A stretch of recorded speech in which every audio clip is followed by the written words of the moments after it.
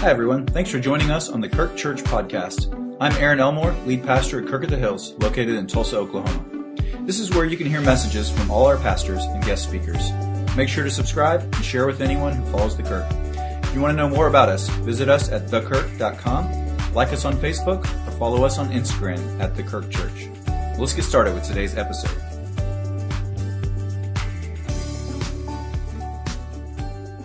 So you have probably heard of Christmas in July. Maybe some of you like to celebrate that. But have you heard of Christmas in the book of Revelation? That's right. This morning we get to experience an apocalyptic Christmas party, right? Now, some of you just got your decorations down from Christmas a little bit ago. Hey, no judgment. But I feel like we need to set the scene a little bit here. Because we're talking about Christmas. There's no shepherds. No angels, no cattle are lowing, but the identity of the baby here is unmistakable. We're reminded the Christmas story doesn't begin in Bethlehem, it actually began in Eden. You see, Revelation 12 tells us the story of human history, but from a different camera angle, and here with a dedicated camera on a key player that is Satan, or the devil. Revelation 12 retells very quickly the human story of history as a drama involving three characters: a woman, a child, and a dragon. The woman here is Mary. Now, as the story unfolds, she kind of moves beyond her historical role into a representative role as sort of the mother of all God's faithful people. I'll unpack that in just a minute. The child is clearly Jesus. In fact, what's quoted about him there is a messianic psalm, Psalm 2, that he will rule with the iron scepter. And the dragon is identified as our great enemy, Satan. And that little cartoonish figure, that's how we often characterize the devil in our world today. But the thing is, the devil isn't messing around. Let's talk about the devil for just a moment. The devil is fierce. The devil is real. The devil, Satan in Hebrew, it means adversary. Okay, that's the first title that's given in the Bible. The second title in Greek, diabolos, it means accuser or slanderer. And Satan, we get a little bit about him in the Bible, not as much as maybe we'd want. I don't know, maybe we don't want more information about the devil. But we get a little bit in the Bible, and we know enough to know that Satan was an archangel who rebelled against God at some point and led other angels with him. And what are those angels called? Demons, right? The fallen angels are demons. And Satan has limited, although real, influence in the world, which he uses to try to blind people to the gospel, to tempt, to distract, to discourage, to destroy. And here our enemy is depicted as this ferocious red dragon. Now, red in the book of Revelation clearly is the color of blood. He has 7 heads, 10 horns, and 7 crowns. What's that all about? Well, he is strong. He is powerful. He is influential. He's rich. He's wealthy. This dragon, by all accounts, is impressive. It's hard to really depict these things. This was the best image I could find in the first few pages of a Google search on it. Yet we know that all authority and power and influence that this dragon has is under the sovereign rule of God. He is not God's counterpart. He is not equal with God. He only can do what God allows him to do. And his ultimate destiny is destruction. We've already sang it this morning. He has already been defeated by the work of Christ. Amen, church? But in my experience, it seems that Christians are either too into the devil, if you will. They're either overly impressed. They're looking for a demon, a dragon around every corner. They're blaming everything on the devil. The devil made me do it. They're sort of over-spiritualizing things. Or Christians make the opposite mistake where they just don't recognize these things at all. And they ignore spiritual warfare and the reality of a real enemy, Satan. We tend to kind of go to one extreme or the other. And I want us to find a position, I believe that's somewhere in between those options, a biblical understanding of Satan, of our enemy, that he is real, that he has real power and influence, but yet that influence is underneath the authority of God, and that ultimately he has already been defeated. So the story begins by setting the human struggle in the context of the great spiritual battle. It begins in Genesis 3 with the serpent, who is here depicted as a dragon.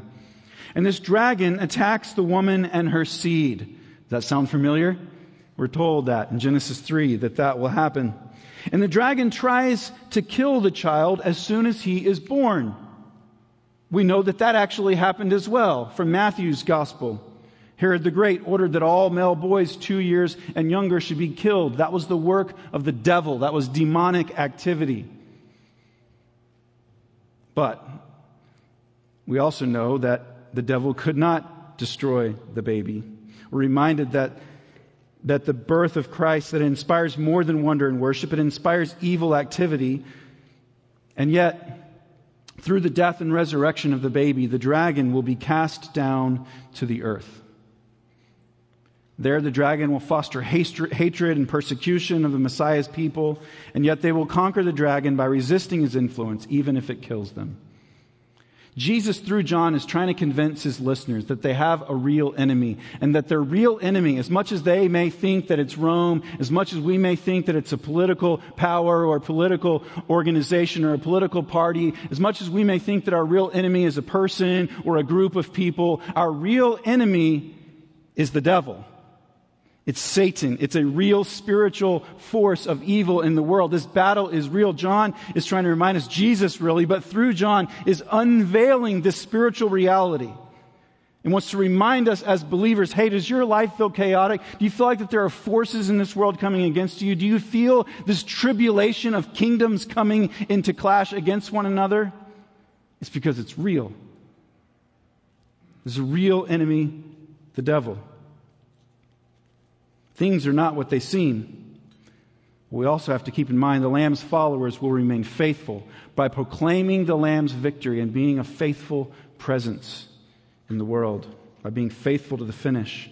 So this section of the vision really focuses on two topics: spiritual warfare and related idolatry. It begins with the war of all wars, the cosmic battle. And John says there was a war in heaven between the archangel Michael and the dragon, the devil. In John's minds, heaven and earth, they overlap. There's this overlapping reality between those things. And ordinarily in the Bible, something will happen in heaven that results in things happening on the earth. That's the way it tends to go. That's the direction, right? Things are orchestrated. They're sent. Commands are sent from heaven, and things happen on the earth. But what's interesting here in this battle, in effect, is that something happens on the earth that has consequences in heaven. Because Jesus came to the earth, and his death and resurrection here on the earth is what won the battle in heaven. Isn't that fascinating? Heaven and earth collide, and something happening here on earth impacts what's happening in heaven. And yet the part of the story we find ourselves in is that we are in the midst of this battle between Satan and the people of God. And here's the truth that's difficult to accept, but it is ultimately encouraging. The battle still rages on, but the victory has already been secured. That's the good news, right? From our perspective here on heaven, here on earth, no, we want to get there. Here on earth, from our perspective, we're still in the middle of the battle. We feel that. We experience that. It's not comfortable. We are in the battle. But what does it look like as people in the middle of a battle if we had confidence, we knew the war was already over?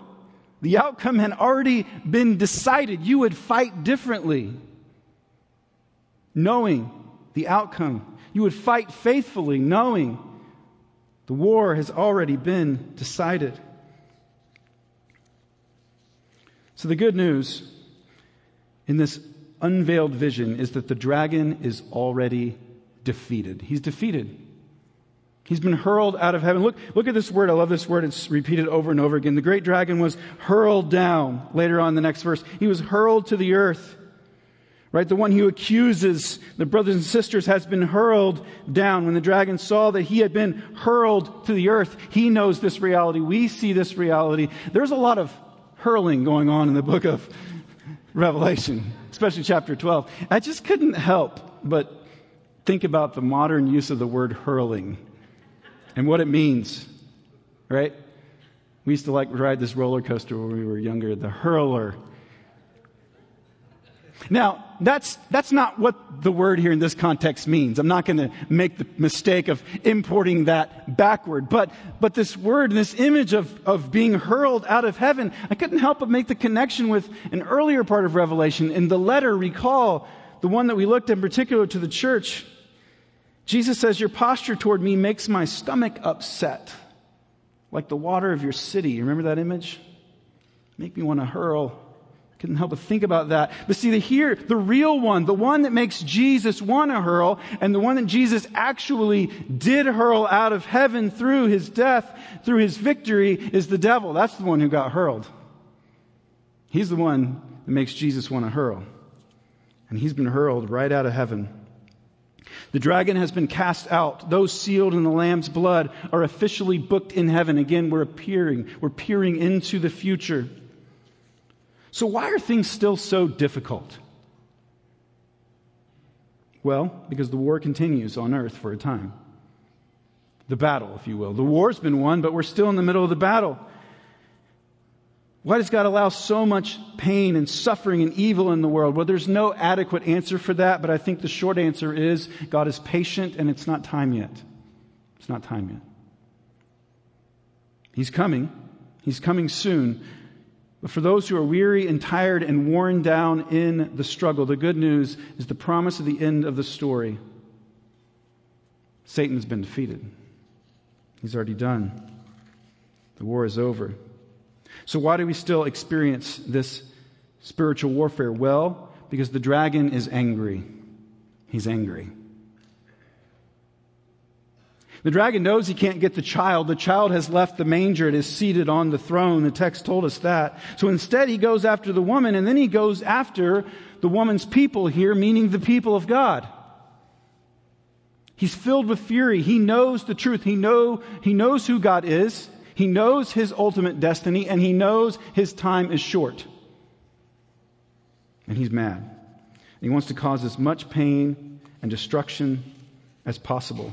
And so we're told in Revelation 12, the dragon in his rage goes after God's people in three unique ways. And I think we need to understand our enemy and how he works.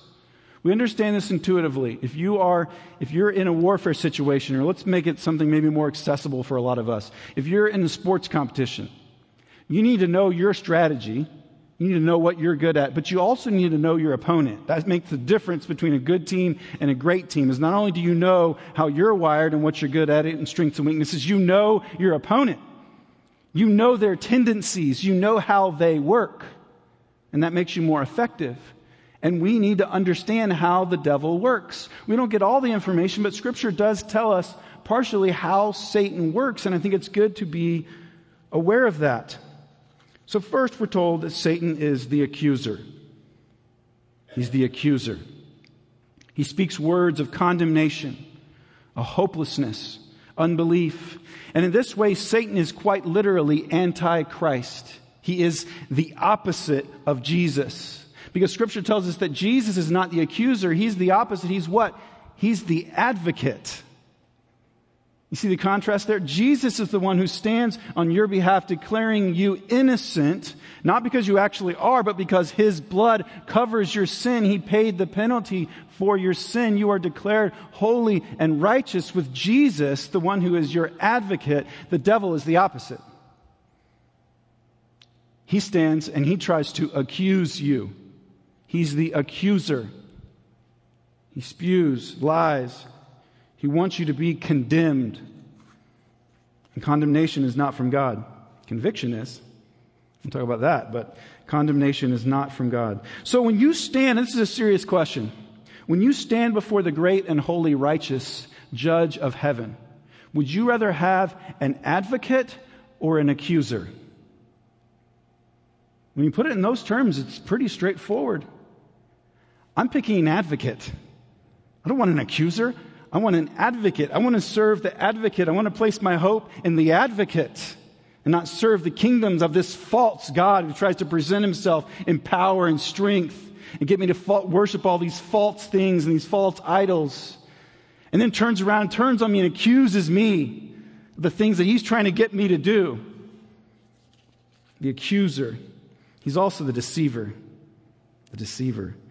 Verse 9, the ancient serpent, the devil or Satan, who leads the world astray. John wrote in his gospel, same author here, he said, you belong to the father, the devil, and you want to carry out your father's desires. He was a murderer from the beginning, not holding to the truth, for there is no truth in him. And when he lies, he speaks his native language, for he is a liar and the father of lies. That's Satan.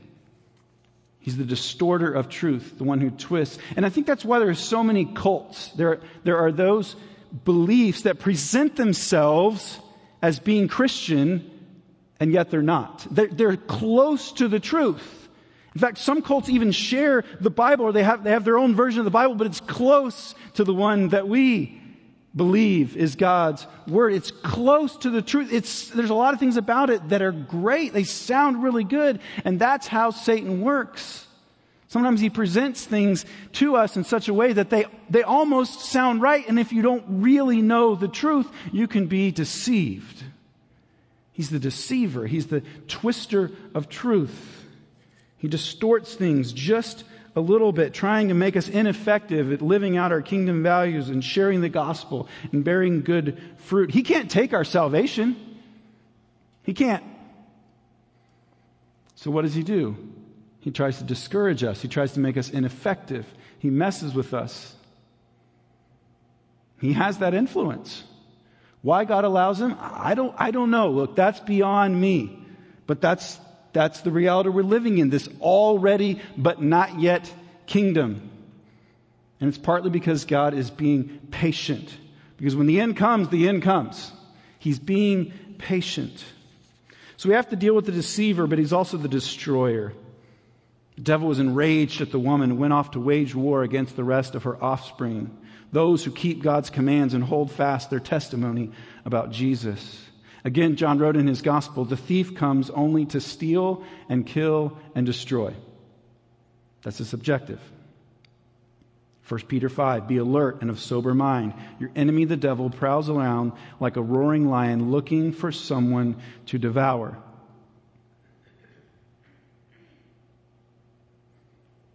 He's the great distractor. He's the great discourager. These great weapons, again, this is not comprehensive and it's not all here in Revelation, but these are the flaming arrows, right, that Paul calls them, that the evil one uses in his attack against us to try to steal from us and destroy us, to deceive the truth of God. I know that discouragement is one of the great tools that the enemy tries to use against me, and unfortunately pretty effectively sometimes. You get discouraged with your own life and your own progress and sanctification. You get discouraged in the communities, the relationships that you're in. You get discouraged. I don't turn on the news, but when you hear about things that are happening in the world, it's discouraging. And the devil wants us to be discouraged. That's why we have to be reminded of the truth. So in chapter 12, we're told that God is faithful to keep His promises, that through the work of Christ, He will bring about the full and final salvation of His people, despite the devil's opposition. So I want to give you some strategies to help you overcome the devil. But before we do that, I have to comment briefly. I don't have a lot of time. I want to comment briefly on the next chapter, chapter 13, because there's actually 3 beasts in this section. There's the great dragon. He's the head one. And then there's 2 other beasts that he talks about. And chapter 13 helps us understand why it's so difficult to give our undivided attention, loyalty, and obedience to our King. The dragon goes after us in indirect ways through 2 puppet shows, if you will, 2 of his minions, a beast from the sea and a beast from the earth. And we see in these beasts that they represent human kingdoms that have rejected the living God at the center of their lives. They're idols that we can worship. We can worship those beasts or we can worship the Lamb. That's really the heart of the issue. Who do you worship? Will you worship these false beasts, or will you worship the Lamb on the throne? And in chapter 13, we get probably one of the most famous numbers. That's unfortunate because it's not the most important. But one of the most famous numbers in the entire book of Revelation, which is what? 666, the mark of the beast. The object of countless speculation, many theories, many different ideas about what this number means. And so throughout history, people have come up with different ideas about it. Using some ancient numberology, people said, well, number 666 refers to Nero Caesar. The letters of his name, when you apply numbers to the Hebrew alphabet, I don't understand how all these things work, but these people have the idea that it could be a reference to a historical figure. Maybe. Using similar methods, people have taken this number to be associated with different rulers and different people throughout time. Historically, the current day, and even speculating about the future. Maybe. But I'm going to stick to my understanding of the numbers of the book of Revelation and give you an idea about what it looks to take this number 666 as a symbol. To take it symbolically, as I take all the numbers in the book of Revelation. So hear me out. 7 is the number of heaven. We've talked about that. 7's all over the book. It's the number of perfection. It's the number of completeness. It's the number of heaven. Well, 6 is the number of man. It's the number of the world. It's the number of imperfection. In other words, what's most important about the number 6 is that it's not 7. It's incomplete. It is short of that. And so what if this mark of the beast is not a literal tattoo that you'd get on your arm or your forehead? What if it's not a microchip or a debit card or a credit card or Apple Pay or whatever other ideas people have about this, somehow thinking that that's the mark of the beast? I don't know. Maybe. But here's what I do know. I do know that it's not something that a Christian will accidentally do and therefore lose their salvation. I know that. And that's what a lot of people are freaking out about. What if I accidentally take the mark of the beast and then I'm out of the club? Guys, that goes against all the rest of what the Bible has said. Let's not lose our minds here in the hysteria. It is not something you are going to accidentally take if you are a sealed believer in Jesus Christ. Hear that. Beyond that, okay, maybe it refers historically. Maybe it refers to something in our present day. Maybe it's something in the future. But what if the number 666 there really means not 7, not 7, not 7, which means worldly, imperfect, of man? Because see, you're either sealed one way or the other. You're either sealed, because this idea of sealing, we already talked about that through the whole section of the seals. You're sealed by the blood of the Lamb or you're not. And so if you're not sealed by the blood of the Lamb and therefore worship God as holy, holy, holy, 777, perfection, perfection, perfection. If you're not sealed that way, then you're marked by the world. 666. Unholy, imperfect, unrighteous. It's a thought. What if the mark of the beast, to be marked by the beast, what if that means to worship the beast instead of being marked by the one you worship? Your life is marked. You are named by who you worship. And you're marked. You will be marked. Your life will be characterized by worship of Jesus or by worship of some kind of earthly creation or being or the devil himself and his minions. Your life will be marked 777 or 666.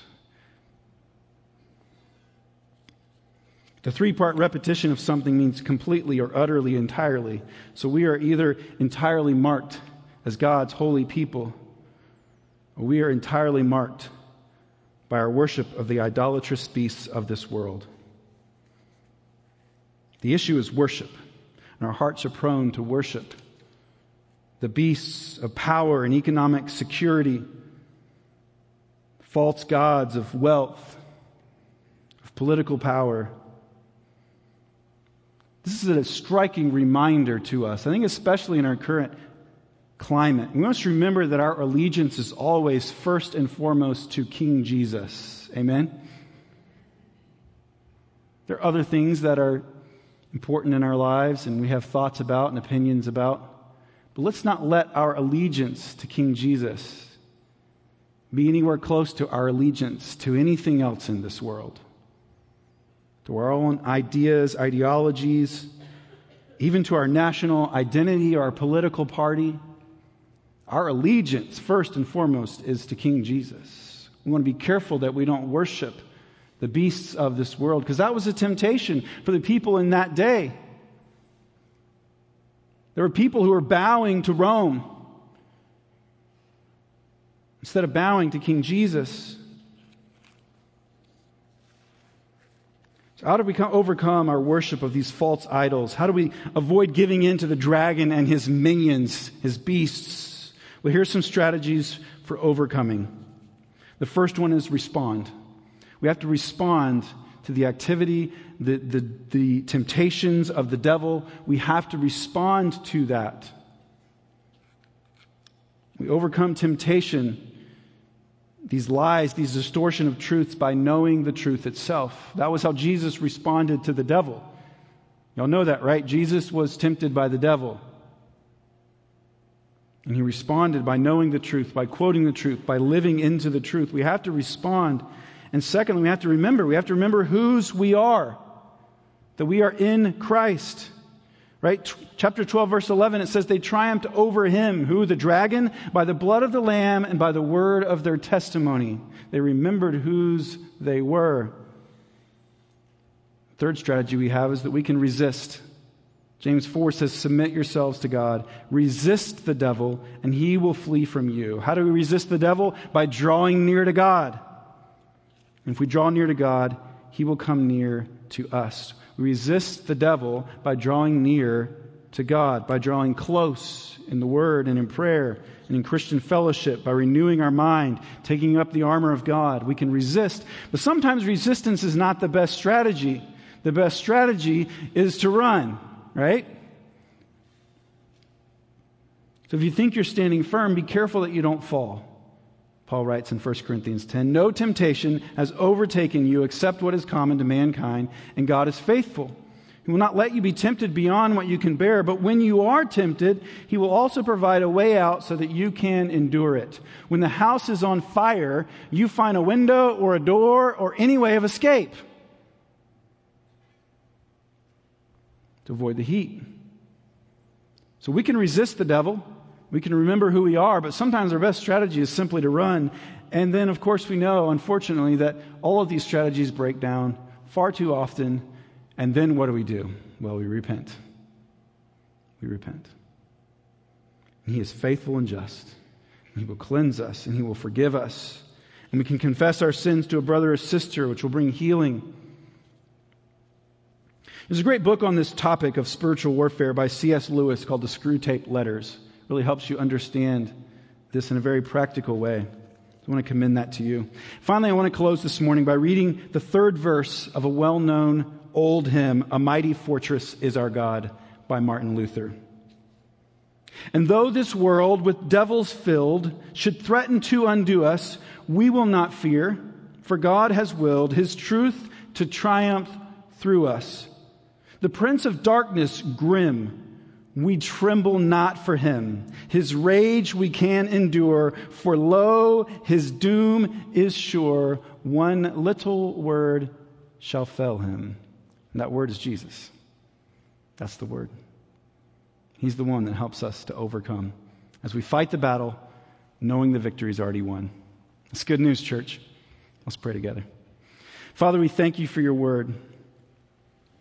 Father, we thank You for the encouragement of the book of Revelation. We humbly submit there are so many details we cannot presume to understand them all. But God, help us to keep getting the main idea, the big picture. Help us to find encouragement in knowing that Your story has already been written, that You have already won. And so God, help us each and every day in the midst of the battle and the struggle to find victory through Your grace, through Your power, and through Your strength. God, so that we can live lives marked by Your kingdom values and Your way. God, so that more and more in our lives, this reality of Your kingdom come and Your will would be done, that it would become true of us as people, as families, as a church, and as a community. God, we want to see Your kingdom come. And we long for the day that it will come in its fullness. So empower us, Father, to fight the battle faithfully by your grace and for your glory. And all God's people said,